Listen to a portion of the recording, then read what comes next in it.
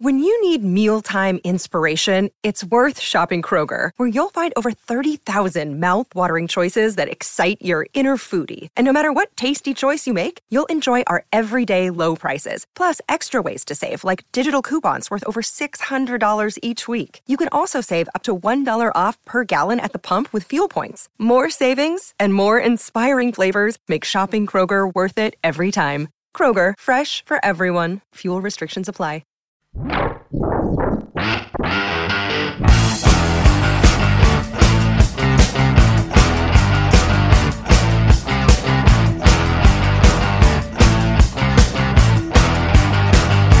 Action fanatics, welcome to another edition of the Bulletproof Podcast. Chris the Brain with you.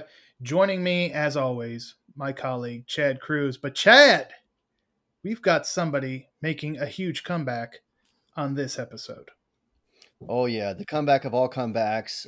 You said colleague. You meant to say colleague and best friend, but I will accept colleague only. But as you said, the comeback of all comebacks. It's not Easter weekend, but this one's pretty big too. We've got the one, the only RTG, the real Todd Gaines. What's up, guys? Wow. We have finally managed to work all our schedules in that we can have RTG back on the show. And what a show to have you back for. This is episode 65. That means that the Bulletproof Podcast is now old enough to retire. But speaking of retirement, the big news dropped a few weeks back. Bruce Willis has retired. And RTG, you have been in the dreck, the muck, and the mire of what Bruce Willis' career has unfortunately was over the past year or two. Of course, now we know there is a legitimate reason why these things were happening, but obviously, you've suffered through a lot of Bruce Willis's less than favorable movies. Yeah. So, what did I say a few years ago? It's like, hey, I want to review Bruce Willis movies for other people, review them, or like before the public. Right. Well, sometimes you be what's that saying? Be careful what you wish for. Bite off more than you can chew. Yeah, I definitely bit off more than I could chew. And what's even more insane is after I reviewed Bruce's last movie, which I don't even fucking remember which one it was. Right after I did it, I received a message from someone in the industry letting me know that Bruce Willis was like very sick, and his last movie will be made with like Jesse V. Johnson, whatever that movie he's making with Jesse V. Johnson. And I was like, okay. Like, I've been calling this guy, doing the pillow meter for how long, and like, okay. So after I did that, so it was after I published the last review. Right. So these fuckers that are commenting, like, fuck you. That's all I got to say about that. All right. Wow. So I decided to just, okay, I'm not gonna make fun of them anymore, and let's just check this out. Yeah. And let's see if this is true. And obviously if that information was public, we probably just would have never even bothered reviewing the movies. Because... and sure enough, I was like, okay. And it got confirmed, and I was like, whoa, okay. So I'm going to stop making fun of him as much, and because he's got a condition, and it's 2022, and you really can't, that just doesn't go together. Ever, it's like Chris Rock and Will Smith in a slap fight, right? That'll never happen, right? Oh, it did. Shit. Okay. You know what? I don't think we have to stop making fun of Bruce just yet. Well, I don't think I'm going to cover those movies anymore, though, man. I'm done. It's caused me to say, fuck that. That was painful, man. It's the same movie over and over again. It's like. Right, just look at one of your old ones, and it probably... just watch the same movie. Insert these white guys that look mostly the same. Jesse Metcalf, Chad Michael Murray. That's right. All those guys. All those guys he went in with, and it's just the same movie and over and again. But the good thing is Bruce Willis made a lot of good movies. He absolutely did, and that is what we're going to be talking about here on this episode. It's going to be a Bruce Willis countdown, the best of Bruce, on this episode. And of course, we reached out to our followers on social media, Chad, and we got some great feedback. And of course, you can follow us if you're not already doing so. I don't understand why, because we're on everything. We're on Instagram at Bulletproof Action. We're on Facebook at Bulletproof Action, and of course on Twitter at Bulletproof Pod.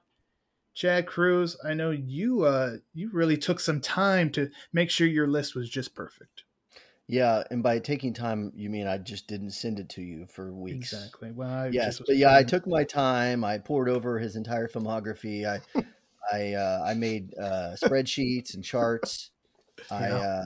I really spent a lot of time privately thinking about the movies, watching hardcore pornography, doing the things that a person needs to do when he's researching for a podcast like this. And I think that the list that I came up with, uh, I can say this with all modesty, it's probably the best list ever made. Well, and it just got thrown in with with all the other lists, so it doesn't really matter. And it's not even close to the final list. So, No, I whatever. don't think it is. But that's the joy of reaching out and finding out what other people think, so we get more of a consensus, and it's not just 2 or 3 of us jackasses in our opinions. Because what do we know? I mean, I know everything, but that's You are the brain.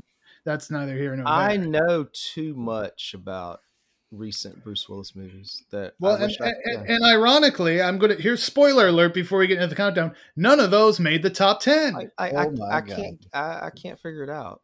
So yeah, none of those. I think that we can continue the pillow meter, I believe, but if you don't want to do Bruce, if we want to stay away from that, you could always use someone like Steven Seagal. Yeah, we could use someone that he's doesn't making have shit movies, and people hate him. So maybe we could do like a reach out to the listeners and all the action fanatics. Is who else is a lazy motherfucker that doesn't have a condition that that's kind of.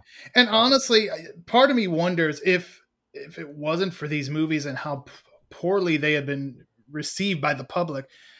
I'm almost wondering if the family would have said nothing. Well, I mean, they would have just let him retire and just that be it. But since it was like, wow, look at all look at how much hate there is for his movies. They almost felt obligated to like, hey, everybody, this is why it was. Well, the whole general public, like the Hollywood, the Raspberry, whatever awards had a, exactly. Yeah. Bruce Willis. They had a whole category for and the one he got the award for, he wasn't even as bad as it's just like they just picked one. And they probably didn't watch them all like you did. Oh, golly. They're not as dedicated as you. Do you know like how many messages I would get when there's a new Bruce Willis movie? It was like, I know. I know there's a lot of excitement around them. Yeah, I mean, I guess it became your thing.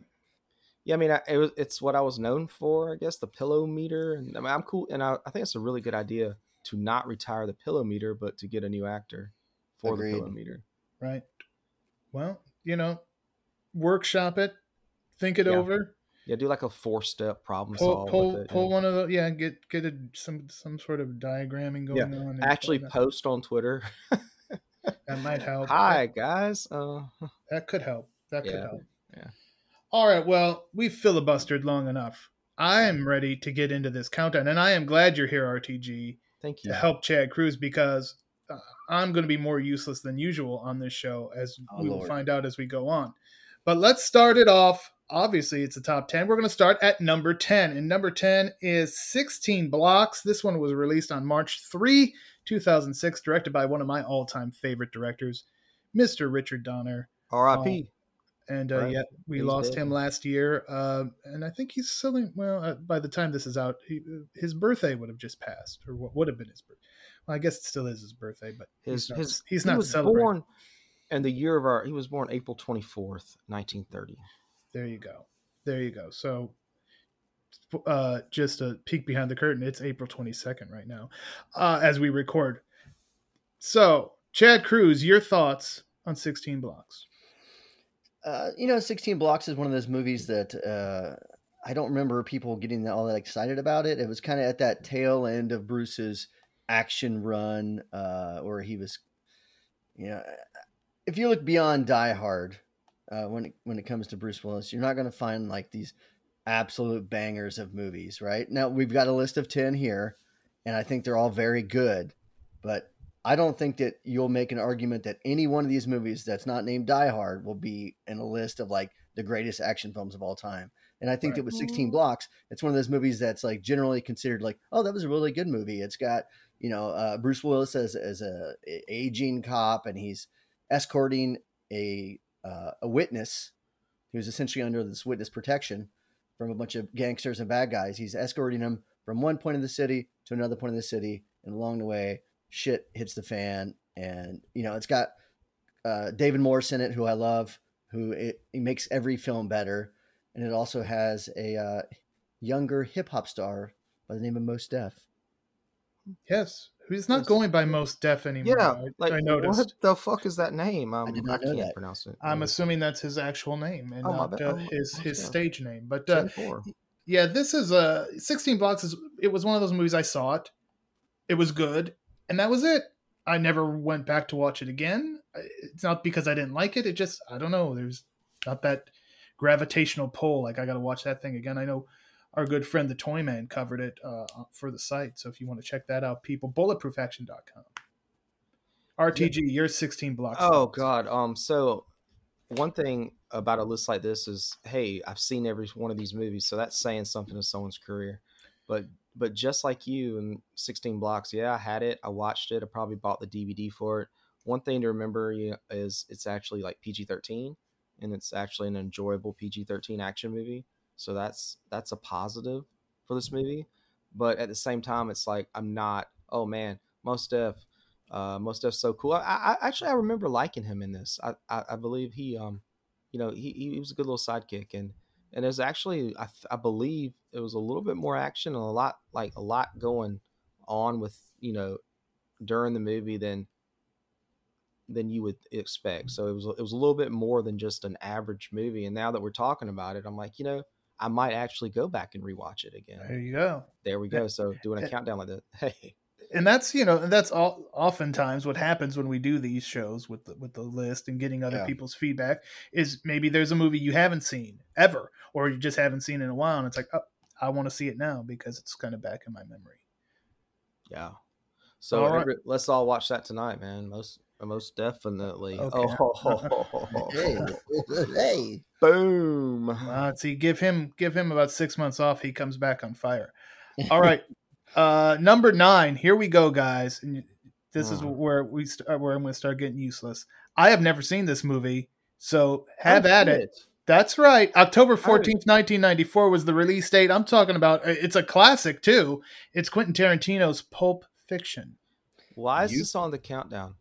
I mean, it's a Bruce Willis movie and it's very well known, but I mean, my Lord. I mean, it's like, what, I guess they just, I mean, yes, he's actually a pretty major character in Pulp Fiction, but I'm just kind of blown away that, you remember when you used to, not yell at me, but like, RTG, this is not really an action movie. Right. Pulp Fiction is, I mean, Pulp Fiction is a Quentin Tarantino film. I wouldn't consider this a Bruce Willis movie. Yeah. And it's just, but I debated on this, but enough people put it on there that I'm like, you know what? The people have spoken. Right. Yeah. And if it was just our staff, you damn well better believe I would have called you all in and I said, this is stupid. We're not doing it. But the people, it's all about the people. It's tough with these lists because whenever actors who have made movies throughout all the different genres, like Pulp Fiction, I would not consider an action film. It has action sequences in it. Right. And especially Bruce Willis has a couple of those. Yeah. You could say that, okay, like his role in it, I mean, he plays a boxer who at some point is killing somebody with a fucking samurai sword. So, I mean, that's pretty action packed. Exactly. So there are pretty cool scenes in it. And I think the film I think it's the best movie on this list as a movie, as a film. Mm-hmm. But when it comes to like, a Bruce Willis action countdown, it's harder for me to put it in there. But I mean, to me, the movie is an absolute classic. I probably watch parts of Pulp Fiction because it's on TV constantly. I probably watch parts of it at least 2 to 3 times a month. Yeah. And I have seen parts of it because to your point, it's on somewhere all the time, it feels like, but I've never sat down and watched it from start to finish. Ever, It's actually like a lot better. Like if you were to take time to watch it, I don't want to spend this podcast talking about Pulp Fiction, but if you ever do get the chance, it's kind of like with me with Godfather 2, if I've been saying for the last. You've never seen Godfather 2? I have not. I hate you.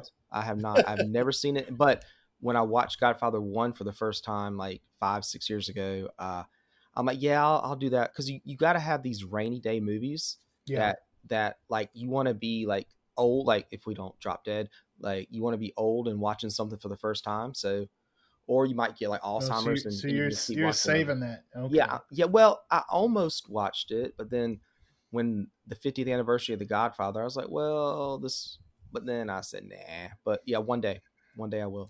You know, But the not great thing about today. Pulp Fiction when it comes to the action is Tarantino really does action really, really well. And you know, you've seen it He does.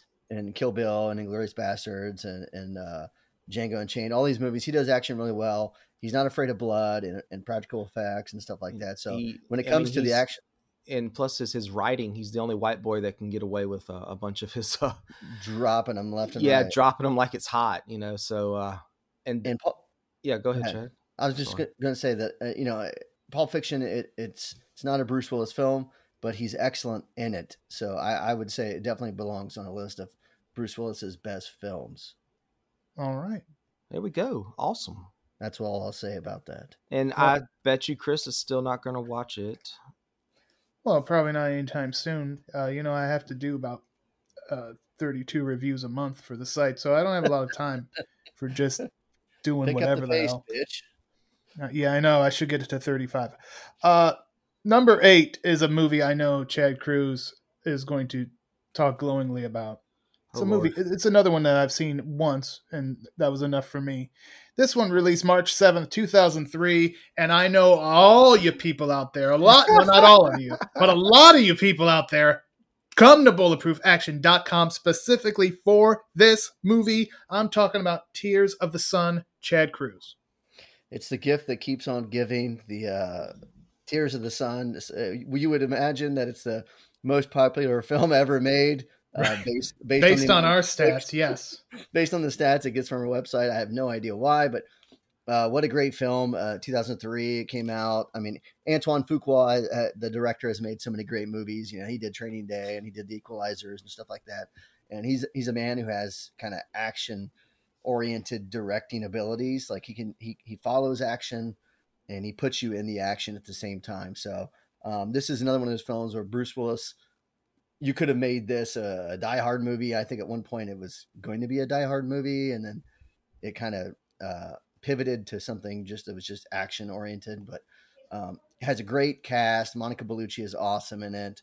Cole Hauser, Johnny Messner, some other guys that are playing the Navy SEALs that are along with Bruce Willis, and amazing action. A tragic fucking story, terrible shit. But yeah, it's such an entertaining movie that I watch it at least once a year just to go back and relive it. And I think that's for me. It's like it's heavy. You know, I'm gonna watch something more ridiculous with my action movies, where this is a very more of a serious subject matter. And I don't know. You like to watch that once a year? I would be depressed once a year watching it. I'm depressed like 180 days a year. Well, there you go. RTG, your thoughts on Tears of the Sun, if you have any. Well, I have a couple. I mean, it was one of those, when I first saw it, it was like seriously kind of depressing, right? Yeah. And it's still I think it's on Netflix still. I mean, for some reason. It's got to be somewhere because people want to know about it. And I'm just wondering, like, what words, like what keyword searches are people getting for this? Because I think a big thing, I think they wonder if this is a 100% true story. Like, did this really happen? And I think that's what causes a lot of the Google searching. Okay. And because it obviously is so, depressing and realistic, as opposed to like, oh yeah, like what we're about to get into in the next one. But I won't spoil it. But yeah, it's more reality based. Yeah. Yes. I don't know. It's like it's cool that Cole Hauser was in it, so I'm gonna give him credit on that. And Fuqua does know how to make a movie. So I mean, you think about our list so far, just the directors that Bruce Willis has gotten to work with, and it's just going to continue on as we go through the list. But yeah, I mean, that was one of the things when I was putting together the list. Like, every one of these directors is like very notable, very famous, done a ton of shit, and it's like, it just proves how A-list Bruce Willis was at one point in his life. But you can also say that as an actor, he has 144 credits to his name. So eventually you're going to hit it out of the park with a dozen directors. You know what I mean? Like, right. Like, yeah, he's also got some real turds in there too, I'm sure. Right. Yeah. All right, well, let's get into it. Number 7. This one I remember fondly. July 1, 1998, Armageddon. Oh Lord. I did not see this in the theater, but this was like right when I got a DVD player for the first time, and this was out on DVD. So this, and you had the whole surround sound. Like, this was the perfect movie to throw in there and hear a frickin' giant asteroid the size of Texas coming towards Earth.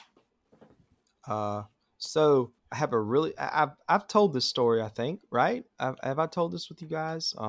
If you have, it's been a while, so please it's been, okay, regale us once again. All right, so I lost my dad about 15 years ago. R.I.P. Dad, I miss you every day. But we used to watch movies together all the time. This is why I love action movies. We watched this movie together at the theater, and when the what's his name, William, whatever your name is in real life, goes to Liv Tyler and says, "I want to shake the hand of the daughter of the bravest man I've ever, like served with or whatever." Like, no shit.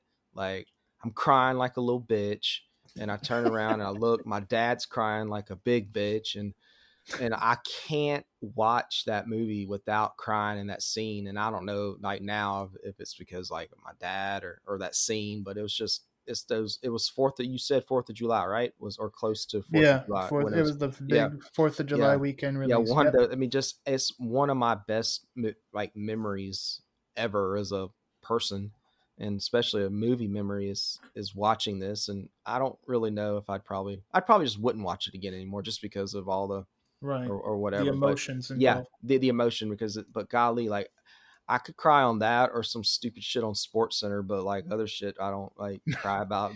But you show some like kid or something, like, some little league team, or this Bruce Willis movie Armageddon, which, I mean, golly, the drawing the damn straws and pushing Ben Affleck and all that shit. I mean, the cast was a good cast. Yeah, star-studded cast. Bruce is like the ultimate martyr in it. Yeah, it's quite the tale, and this is really when the disaster movies were hitting. And it's so much better than Deep Impact, I guess. I mean, I watched them both around the same time, but I'm an Armageddon man over Deep Impact any day. I was actually anti-Armageddon when it came out. I was more of a Deep Impact person. And part of that was because I didn't have a connection with it like you did, RTG. But part of that, I think, was with the ending of Deep Impact. I think there's some serious impact emotionally. Whereas Armageddon, I just didn't feel it as much. It felt like a straight up action movie to me.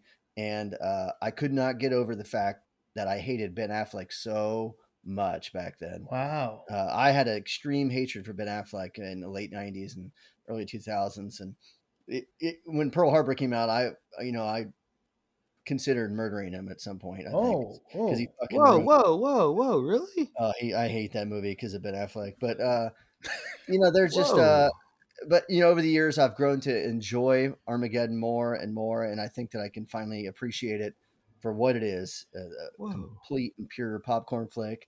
And when I heard Ben Affleck's commentary on the film and him just absolutely giving out about the idea that they're training drillers to become astronauts and not the other way around, and how ridiculous of an idea that it is, my appreciation for Ben Affleck went sky high. Like, I was like so happy. I was like, oh my God, he is a human being and a normal person. Okay. So yeah, if you shit on the same things that Chad shits on, then you're his best friend. Hey, but you know what Ben Affleck's doing now? He's fucking Jennifer Lopez. So, I mean, he did that 20 years ago. Yeah, they were. And this was really like when Ben Affleck was really on the rise. Like, he was, after Good Will Hunting, and he was like one of the guys in Hollywood. So he's still got it. And he's kept his status for quite some time. What's crazy is he was so just a void of talent back then when it came to acting. You think Matt Damon was better? 100%, 100%. Yeah. Wait a minute, but Chad, how many times have you watched Dazed and Confused? I've seen it several times. I don't know, a handful of times. I mean, he plays a fucking dumb jock bully in it. Yeah. He basically plays himself, though. If I'm going to play a dumbass from the Midwest who drinks too much beer and scratches his balls like every 15 seconds, then I'm probably going to play the part really well, because that's he was Ryan Reynolds before Ryan Reynolds. the actor that keeps playing himself over and over. But you know what? Ben Affleck has evolved in a big way. Yes. Oh yeah, And definitely. look at his movies that he's directed and stuff. He's fantastic now. So yeah, he's I was wrong about him. Yeah, he's really come around. Moving on to number 6. Here's another one, guys. Never saw this one. Heard of it, never saw it. Released September 20th, 1996. Last Man Standing. And again, directed by Walter Hill. Another iconic director. RTG, you got an issue with me not seeing this? Well, no, not really. I was too busy watching the Jeff Wincott version on PM Entertainment. This is like the 27th remake of Yojimbo, or right? Yeah. So, and you have one of the Clint Eastwood movies too. What's the one? Fistful of Dollars. Fistful of Dollars. There you go. Yeah. And a guy goes to a town and wipes everybody out, and I like it. I watched it recently. Well, I don't know if recently because my mind's not like it used to be. Whoops, I didn't really mean to say that, but not joking to you fans of Bruce Willis out there,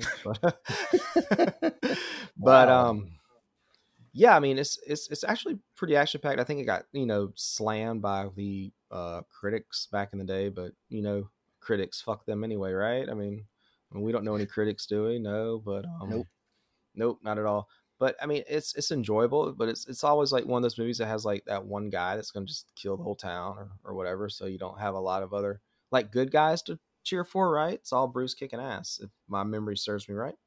Yeah, I think it's, like you said, it's another retelling of Akira Kurosawa's Yojimbo, and Clint Eastwood. They did it with Fistful of Dollars, and it's probably been told a half dozen other times, I'm sure. Van Damme did it with Desert Heat. Desert Heat, oh yes. Lord, he sure did. Oh, that movie, my God. But yeah, it's fun stories are good, and with many actors in any era, and I think that this one it takes that kind of samurai western tale and puts it into like Prohibition era, wherever Chicago, wherever the hell it was. And it's a cool movie, fun action. I think that Bruce Willis gets to do something different. He's not a cop in this. This is a big thing. Like he seems like he plays a cop in so many movies. But it was a fun one, and it's one that a lot of people have seen, I think, too. It's like it's not one of those like really obscure Bruce Willis movies, except for Chris. Except for God damn you, brain. What I watched last night? I've seen wrestling. Nope. Death Wish 3. Thank you. Oh Lord. I don't have a lot of time for Last Man Standing. I had to watch Death Wish 3. Obviously. Was it because there's a day that ends in Y? Don't you watch Death Wish 3 every day that ends in Y? No, not every day, but I do make it a point to watch it at least twice a year. Well, just look, how many times they remade Yojimbo, how many times you made like the Most Dangerous Game concept movie, and ironically, how many times they've remade a Die Hard concept movie. So we're on. Yeah, I mean, if anybody was had the right to do another variation on a long-running movie theme, it'd be Bruce Willis, because how many people have banked off his formula? Right. So, yeah. Every actor out there, pretty much. All right. Number 5, and I think this was number 1 on your personal list, RTG. I know it was number 1 on my list. Released July 3, 1990, Die Hard 2. Oh, yes. And we discussed this one in length, did a deep dive back, so check the archives of the Bulletproof Podcast for that. But I love Die Hard 2. And the more I see it, the more I like it more than the original, directed by Renny Harlin.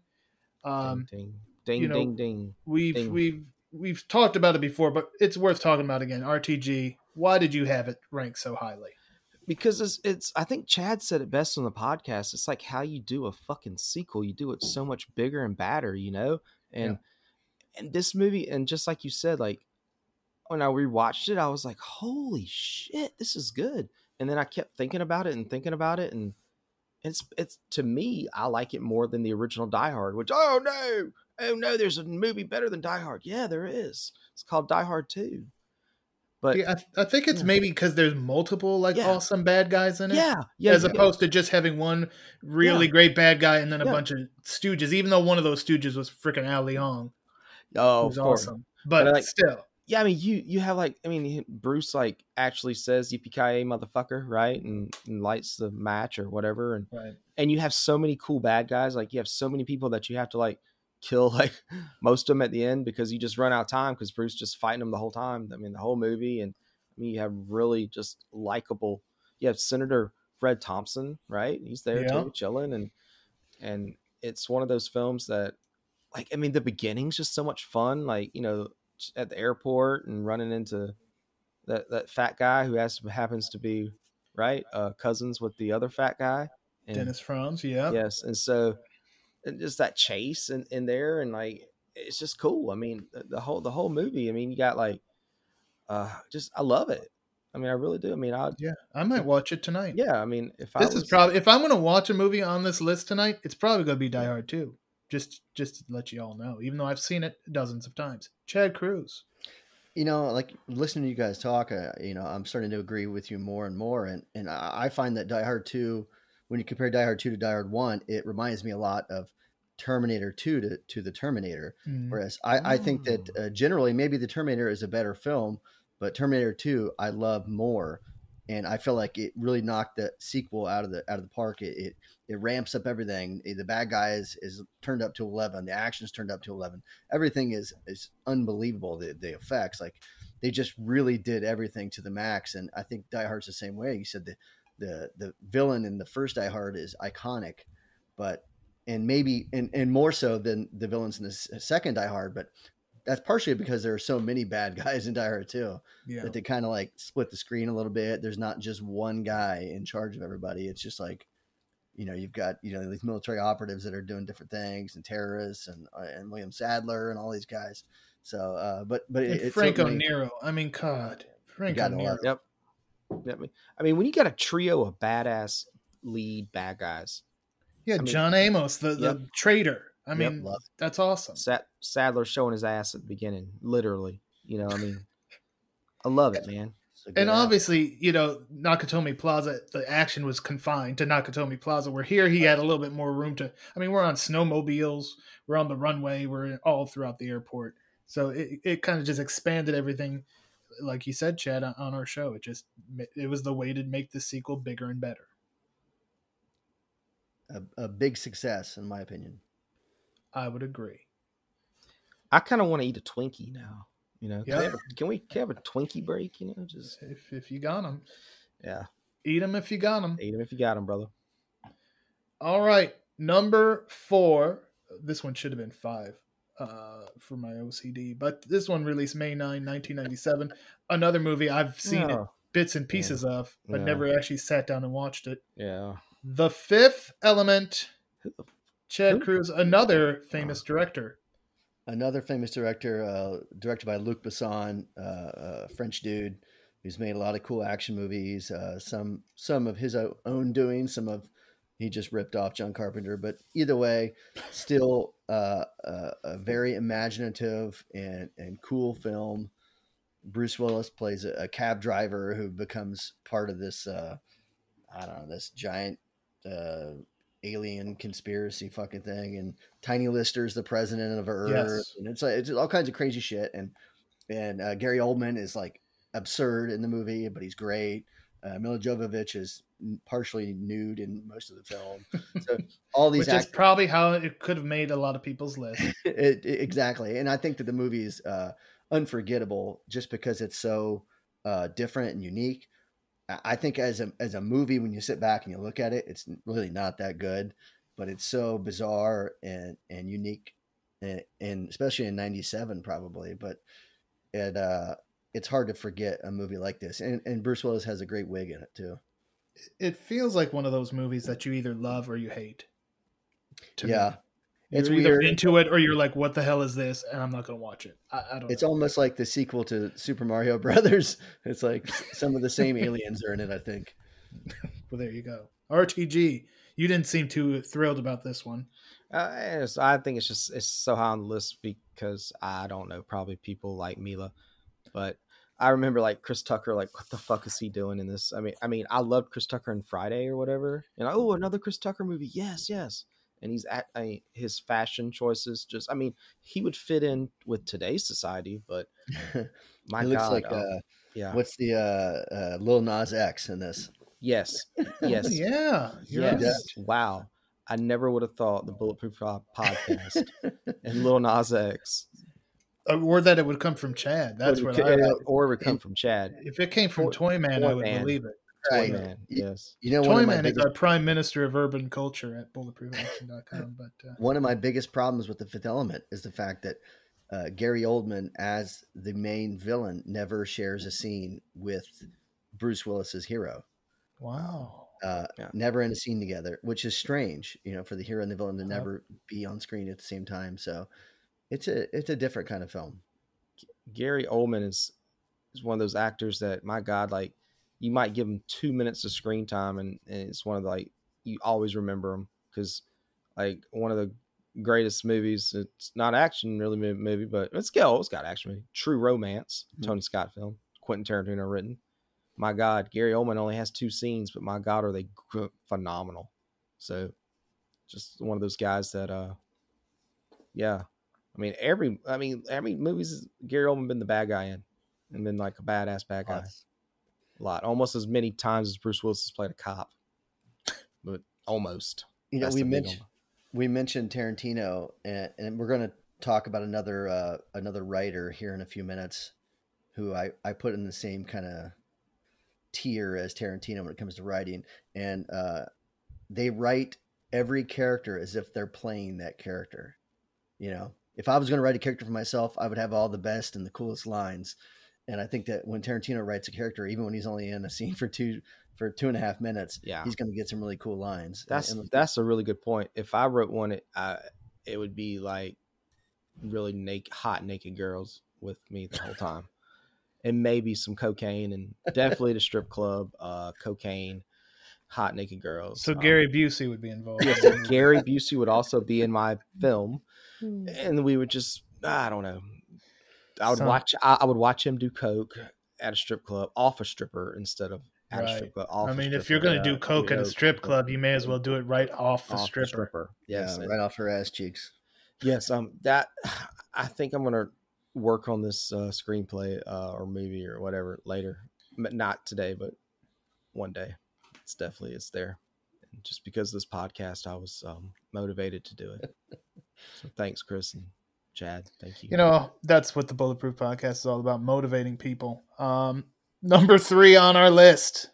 We're up there now. We're in the upper echelon because this one is Die Hard with a Vengeance, released May 19th, 1995. John McTiernan was back for this one. And Jeremy Irons this one plays off the original kind of much in the way that, Last Crusade and Raiders of the Lost Ark kind of play off each other, Chad. Yeah, you're right. It's like it doesn't pick up right after the other film, but a lot of the story elements do. Like you said, Jeremy Irons plays the brother of Hans Gruber. I don't remember his name. Simon Gruber. Simon Gruber. And Die Hard with a Vengeance, it gets a lot of love, and I think especially nowadays it gets a lot of love because I think that the Samuel L. Jackson, Bruce Willis connection is good in the film. I think it's the best part about the movie. I think that the weakest part of the film is the fact that the main villain is Hans Gruber's brother. Yeah. Did we really have to do that? It just seems like it's cheap to me. They cheapened it.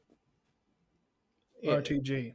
Yeah, I mean it's a fun pursuit, right? It's a big chase, right? Die Hard with the Vengeance is Samuel L. Jackson, who can say motherfucker about as cool as anybody we know. I think he owns the patent to the word. So I remember just being excited to watch this film when it first came out, just because it's Samuel L. Jackson, right? And Bruce Willis. I mean, and both of them. I mean, but now, like with Chad saying, "Hey, let's say it's a Gruber brother." I mean, how many times is it the brother? Fast and the Furious. It's like that. We have like the Fast and Furious. Family, man. It's all about family. It's all about family. And but I mean, I would probably definitely. It was this one made my list because I thought it was cool. But I I would probably consider going back and watching this. This one, it wasn't too long ago that I did revisit it. Just because it had been several years since I had, and it's a good movie. But yeah, I could see where you're coming from, Chad. Where it's kind of cool that they linked it to the original, but it's also kind of a cheap way out. Yeah, I mean, I find that the link is already John McClane is the link between the sequels.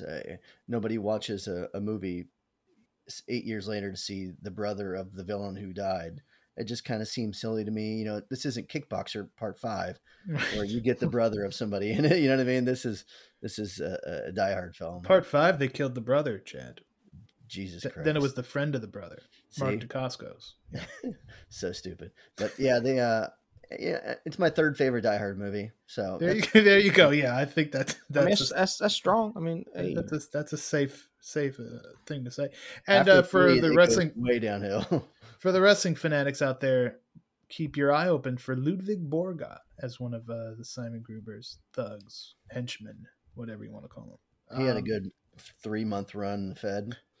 Yeah, he did. He did better at the Federal Reserve Building in this movie. All right. You mentioned him a little bit ago, RTG. Tony Scott. He directed The Last Boy Scout. This one released on December 13th, 1991. No surprise that this one is so high on the list either. It's one I have seen, but it's been this is maybe, if I don't watch Die Hard 2, I should watch this one because it has been forever since I've seen this movie. Head or gut, motherfucker. I mean, I love, golly, this one. And what's crazy about this film, and we didn't do a podcast on this one. We did not. But it's so good to me. But it could have been even so much better because like there was like fights or tensions on the set, like rewrites or whatever. So the action that you see is tame compared to what the action could have been. Like stories that I've heard of like how the original cut was supposed to be just like even more gory, even more violent. And oh my God, Halle Berry in this is, yes. Yes. And I always do that. I didn't even put her name on our format because I knew one of you two would bring her up. Yes. I mean, like when she's doing that dance. Oh shit. I mean, that's so good. It's, oh my God. We need to take a break here. Yeah. Do you need some ice water or something? I'm good, but not to drink either. I don't think. I mean, we got our boy Billy Blanks at the beginning with the "Hey fellas, ain't life a bitch" line, and the Friday night's a great night for football, like the greatest ripoff of Hank Williams Jr.'s Monday Night Football thing ever, and just yes. I need to play that song that Halle Berry's dancing to at the strip club. I was playing it in my car recently. Okay. Did you pull off the side of the road? Hopefully. No. I mean, it's so good. What is it? I can't remember. Well, look it up. Chad Cruz, what do you have to say? When I was talking about the, I want to be a cowboy. Duh.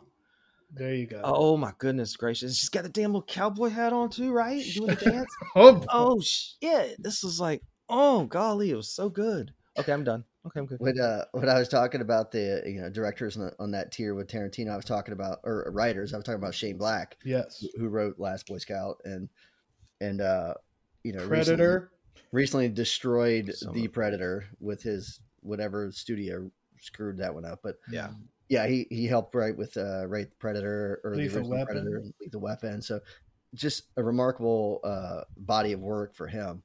And again, he writes characters as if he's going to play each and every one of them because everybody has cool lines. Damon Wayans is great in this movie. Chelsea Field, is she the one that played Bruce Willis? Tila. Yeah, Tila from Masters of the Universe. Yeah, she was gorgeous. Yeah, she had a small role in Commando. I think she was one of the flight attendants. And another, she was in another Christmas film, if I remember correctly. Last Boy Scout, Christmas time. So I mean, it's a fun movie. It's Tony Scott is certainly a different kind of director. I think that you can, when you watch a Tony Scott movie, it's a Tony Scott movie. Bing bing, and that's not a bad thing. That's a good thing. And yes, sir. You look at his list of movies, and they're all bangers. They're all good, good to great, I will say.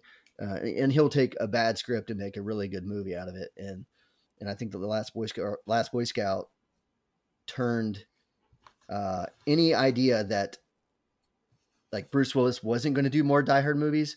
You watch The Last Boy Scout, you're like, okay, we can do more, because I think he had done part 1 and 2, and then there were a few years where he didn't do shit. But The Last Boy Scout is like, to me, is almost just like a hard R John McClane. Well, this is like prime Bruce Willis. Think about it. Die Hard 2, Last Boy Scout. No, right. That was with the two diehards, he had established he is an action guy, and he can be an action guy. So let's do this. Yeah. But what's really crazy about this podcast too is we've talked almost like everything but Bruce Willis about these movies too. That's the most hilarious part. That's true. But yeah, I love Damon Wayans in this too. Like this is like when he was peak in Living Color, right? I mean, it was right then and there. I mean, Damon Wayans was fun.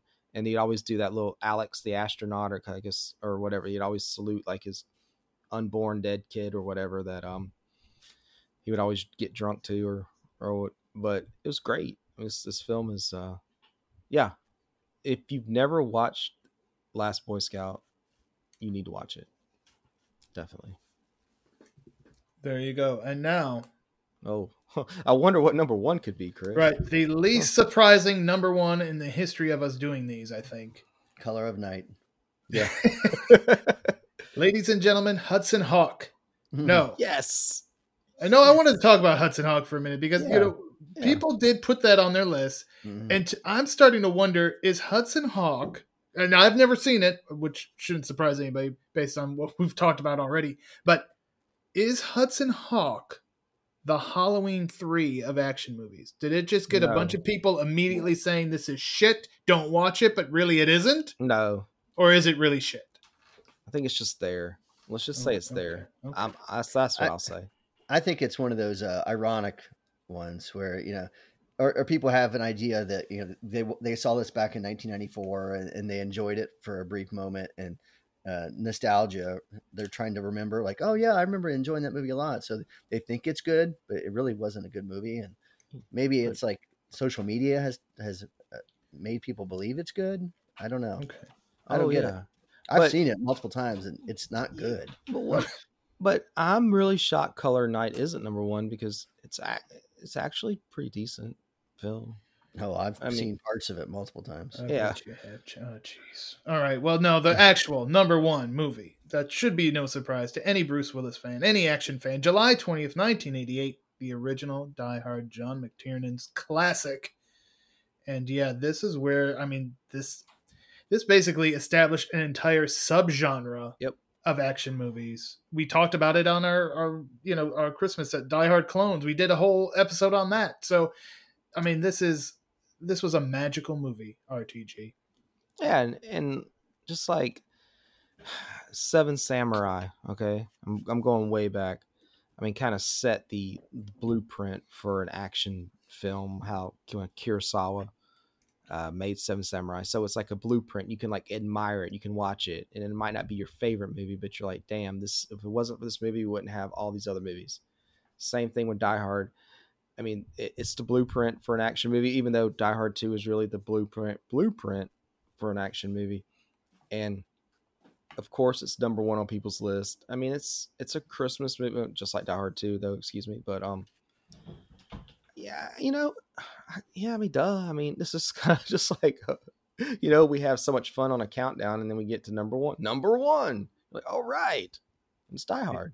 And this is, not only did it create the subgenre, it made Bruce Willis a movie star. Up to that point, nobody was considering him a huge movie star. This changed perception of him. But he was a great television star. Right. And moonlighting, and he was right. And he did some movies, but nothing like where he was going to be able to headline a movie. Yeah, this is like, hey guys, this is me. I'm Bruce Willis. I'm action stud. Here I am. And Chad changed the perception of action heroes, what they're supposed to look like. It really transitioned from the 80s, from the action hero of the 70s and 80s into the early 90s. So you had Arnold Schwarzenegger and Sly Stallone beefing up as much as possible for every role. And then late 80s hits, you get a comedy guy like Bruce Willis becoming an action star. Next thing you know, you've got Jim Belushi, leading action movies and stuff like that. So it really did transition, and I love the early 90s. I think it's, there, you can make an argument that that's the best, maybe the second best time in action film is the early 90s, but it's different after Bruce Willis did it. And you talked about the blueprint, RTG, and I think that, Brandon and I come from the wrestling world, and I know you're very familiar with it as well. And the blueprint for a wrestling match, you've got the shine, the good guy looks good. You got the heat, the bad guy kicks his ass, and the finish, the comeback, where the good guy comes back and wins. And the blueprint for the action genre is put your action hero in a place that he's not familiar with, an unfamiliar place to him, but a familiar place to everyone, which was in this case a giant high-rise building, or you can say later an airport or whatever. Everybody knows what an airport looks like. Make a bunch of bad guys attack it, and then let him kill them all. And that's the blueprint for action movies for the next 15 years after that. And everything. Nakatomi Plaza. I mean, is there a more iconic building in action movie history than Nakatomi Plaza? Yeah, the name of it. Everybody knows it. Right. Yep. Yeah, I mean, what else is there left to say about Die Hard? I mean, thank you, Bruce Willis, for giving. It's almost like the everyman, right? Like Chad, the everyman hero, and we owe a lot. I mean, we have made fun of Bruce Willis a lot lately, but you can't take back what he did for this genre. And as I mentioned at the end of our last show, the reason that it's so obvious that his work declined is because it was at such a high level at one point. If he always sucked, you wouldn't known any difference. But he was at the top of the frickin' Hollywood mountain there for quite a long while. And yeah, when you have a classic like Die Hard on your resume, I mean, geez. Right. How many guys would wish they had a movie of that level on their resume? And we talk about how important a villain is to a hero so many times. And Bruce Willis is the epitome of the action hero of the last 35, 40 years. And you look at the villains that he's worked against, Alan Rickman as Hans Gruber. You've got Jeremy Irons there as Simon Gruber. You've got Gary Oldman. You've got freaking William Sadler. You've got all the Bruce Dern, Christopher Walken. So many wonderful guys that played opposite him. The asteroid in Armageddon. What a yes. All of Africa and Tears. No, I'm just kidding. But he's had so many great villains to play off of. Chad at bulletproofaction.com. You fuckers send us emails and complain. No, I was just teasing. He's had so many great villains to play off of, and I think it's made his job much easier. Right. And you talked about too, the villains. I mean, Alan Rickman kind of set the template for what a villain should be. Like he doesn't have, it's kind of more that Lex Luthor type villain where he's not this huge, he's got the brains behind it. He's got the plan. He's got all the goons who could do his work. He doesn't have to be the size of Arnold Schwarzenegger. He could just be evil. And, I think, again, that's another thing that Die Hard gave us. Yeah, and he's, the fly in the ointment, of course, for that plan in Die Hard 1. And, the plan was flawlessly working. If you watch the movie, you're like, oh, shit, they're going to get away with this. And it just so happens that he is such an asshole, and Bruce Willis is, right? That he just screws everything up. If he just didn't try, if it wasn't Christmas and he wasn't trying to make good with his estranged wife, this would have never happened. Mm-hmm. This was like the Halloween party that this occurred at. Oh, well, guess what? The Nakatomi Corporation be screwed. Yep. Yes, sir. All right. Well, number one, not a surprise. Any honorable mentions? Something that didn't make the list that you'd like to talk about? RTG, I could throw it to you if you're ready. If not, I can go. Yeah, go ahead. You go. Then I'll go. This isn't anything like amazing, but I thought he did pretty well in the Death Wish remake. And I kind of almost felt like he had a similar path. Like, Charles Bronson wasn't the most beloved man in Hollywood when Death Wish rolled out. So Bruce Willis in that spot was kind of perfect. And again, as a huge Death Wish fan, again, I just watched frickin' part 3 last night for the 300th time. I get that it's not anywhere near the originals, but I thought it was a pretty damn good movie. And, you know, certainly probably his last theatrical release of any note for Bruce Willis. So I thought he did good there. So I would like to just give the honorable mention to the Death Wish remake. And so I'm gonna piggyback on that, and just to let you. So if you guys if you actually do want to watch shitty Bruce Willis or lazy Bruce Willis or whatever, there's actually a couple decent ones made a few years ago. One is Act of Violence. I think it also has my boy Cole Hauser in that one as well. And another one would be Reprisal, I believe is the name of it. Both of those, I mean, not Reprisal, fuck that. Marauders. Oh yeah, I've seen Marauders. Marauders is pretty good. Now going for honorable mention for Mr. Willis on his films. Oh Lord, Strike. You know what? I mean, it's not the greatest movie, but Striking Distance to me is fun. Mm-hmm. I mean, that's a fun movie. That might be my pick, and that damn. I'm not really a huge Sixth Sense fan, and I want to talk about action films, but you know, when I went to see Sixth Sense and that fucker told me Bruce Willis is, you know, dead the whole movie before I even watched it. I mean, that was that was one of the buzz. What's that word? Sin City is another one that Bruce Willis is really good in.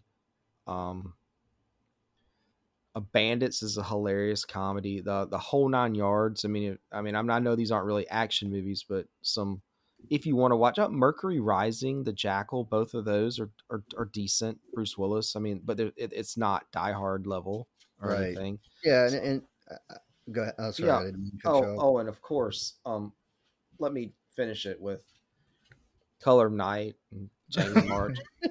So if you're looking, rewatch that tonight. I might have covered, but I think if I had to go pick just one, it'd be Striking Distance as an honorable mention.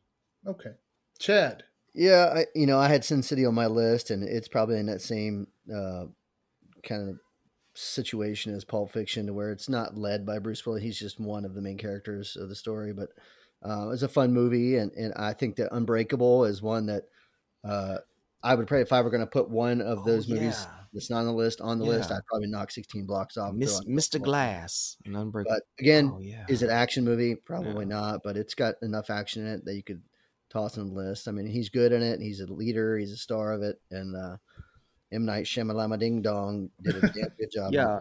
Unbreakable is that was my bad on that one, because that movie's actually really fucking good. I mean, that's a really good movie. All right. Well, there you have it. It is our Bruce Willis countdown. And thank you, Bruce Willis, for all these amazing movies. Obviously now retired due to health concerns. And, you're welcome. We'll always have these great movies to go back to, though, and enjoy what he provided us when he could. Yes. Yeah. I mean, I wouldn't be where I am without Bruce Willis. You know, Bruce Willis, motivated me to be, get our screeners and stuff. And yeah, so you hustled for him. I hustled for it, and I might have got burned out a little bit, but that's okay. I wish him nothing but the best, and of course, anything I ever said about him was all just for fun.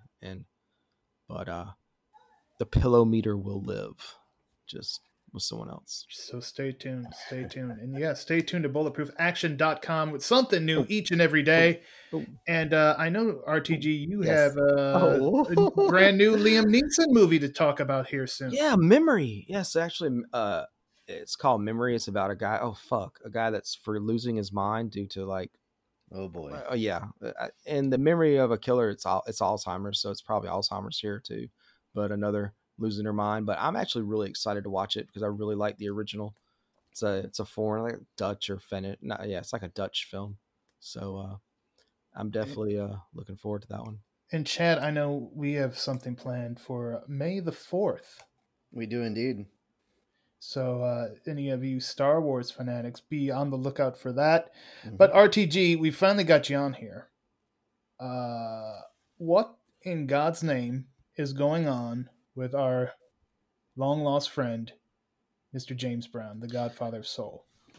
Woo! I feel good. First off, I want to thank like the listeners of the podcast who want to get the updated James Brown. So I'm going to start by saying, okay, so he's probably still not in the ground, but what? Come on. But so his. Okay, We've been doing this forever. But I have some really kind of good news for the updates. So. What, are they bringing him back? No. So there was actually finally a settlement between like his 75,000 children and the lady that he was married to or legally married to at the time of his death. Because, you know, sometimes if you die and you don't really have a will, everything goes to the bitch that you have, even if it's not like your that's law, whatever. Maybe. That's the legal term. Yeah. Everything goes to the bitch that you have. All right, go on. So, but here's the thing about James Brown, which is awesome, guys. It's like, you think this motherfucker made some pretty bad decisions in his life, but one thing he did not do is he sold like his music rights. So he owned, like a lot of singers now, they sell their rights. And so another company goes and they collect their royalties off of their masters. It's called their masters. Well, James Brown never sold. So now that he's dead and everything goes through probate. I mean, he died like 16 years ago. So everything goes through probate and it took 15 years for it to happen, 15, 16 years. And so they actually sold his masters to who knows who. So now all of his children and that bitch he was lit at the end, they have income now. So we can rejoice to know that James Brown provided for his family. That's all you can ask for. And if you guys want to come visit his, I don't know if they ever have him out like on display. Like I don't have him out because he's not in the ground. Like should be in freezer then. Him and Ted Williams. There's stories about him being cryogenically frozen. But with James Brown, I mean, I'm just glad he's, he can rest easy. I mean, he was the hardest working man in show business, and he's still working now. 16 years after his death. 16 years, and when Michael Jackson was dancing on the stage. As another memory of my dad, calling me up, Michael Jackson's dancing at James Brown's funeral. Turn on the TV. And sure enough, and Prince was in the audience too. And it was just, it was great times. Great all moments. those legends no longer with us. None of them are here. I hate it. Brain, I'm going to make a suggestion here. Oh, please do. The site has just been, we've been making great progress over the last few years. And I think it's finally time that we reinvest some of this money into what I'm going to call a corpse cam. So we can get live video footage of James Brown's corpse. I think that the fans of Bulletproof Action. No. I don't know. Who are you speaking for? I think that they deserve this. Okay, well, yeah. And maybe they agree with you. And if they do, they could let us know on social media. I think the fans might enjoy the James Brown part more than our Bruce Willis countdown. Who knows? Stranger things have happened. Or not. Yeah. All right, Chad. Well, any other ideas you want to share? Money-making schemes or investments? Well, I've got some, but I don't want to share them with the fans because I don't want somebody to rip me off. Right. Yeah. I'm sure they're very, very lucrative ideas. Good. Smart. That's a smart decision. So keep those to yourself. Thank you, RTG, for joining us. Hey, I had a blast, guys. I'm glad we could work this out. Rare daylight edition of us recording. I don't know what to do. Yeah, we could. This might be how we have to record in the future too. Just FYI. So I'll see you fuckers in like 7 months. Okay. We'll have to when we all have a Friday off. We'll get together again. Yeah. All right. Well, then I think it's time to wrap this up. So thank you guys for joining me. Thank you for this amazing Bruce Willis countdown. Thank you, Action Fanatics, for listening. And as always, stay tuned for more of the Bulletproof Podcast.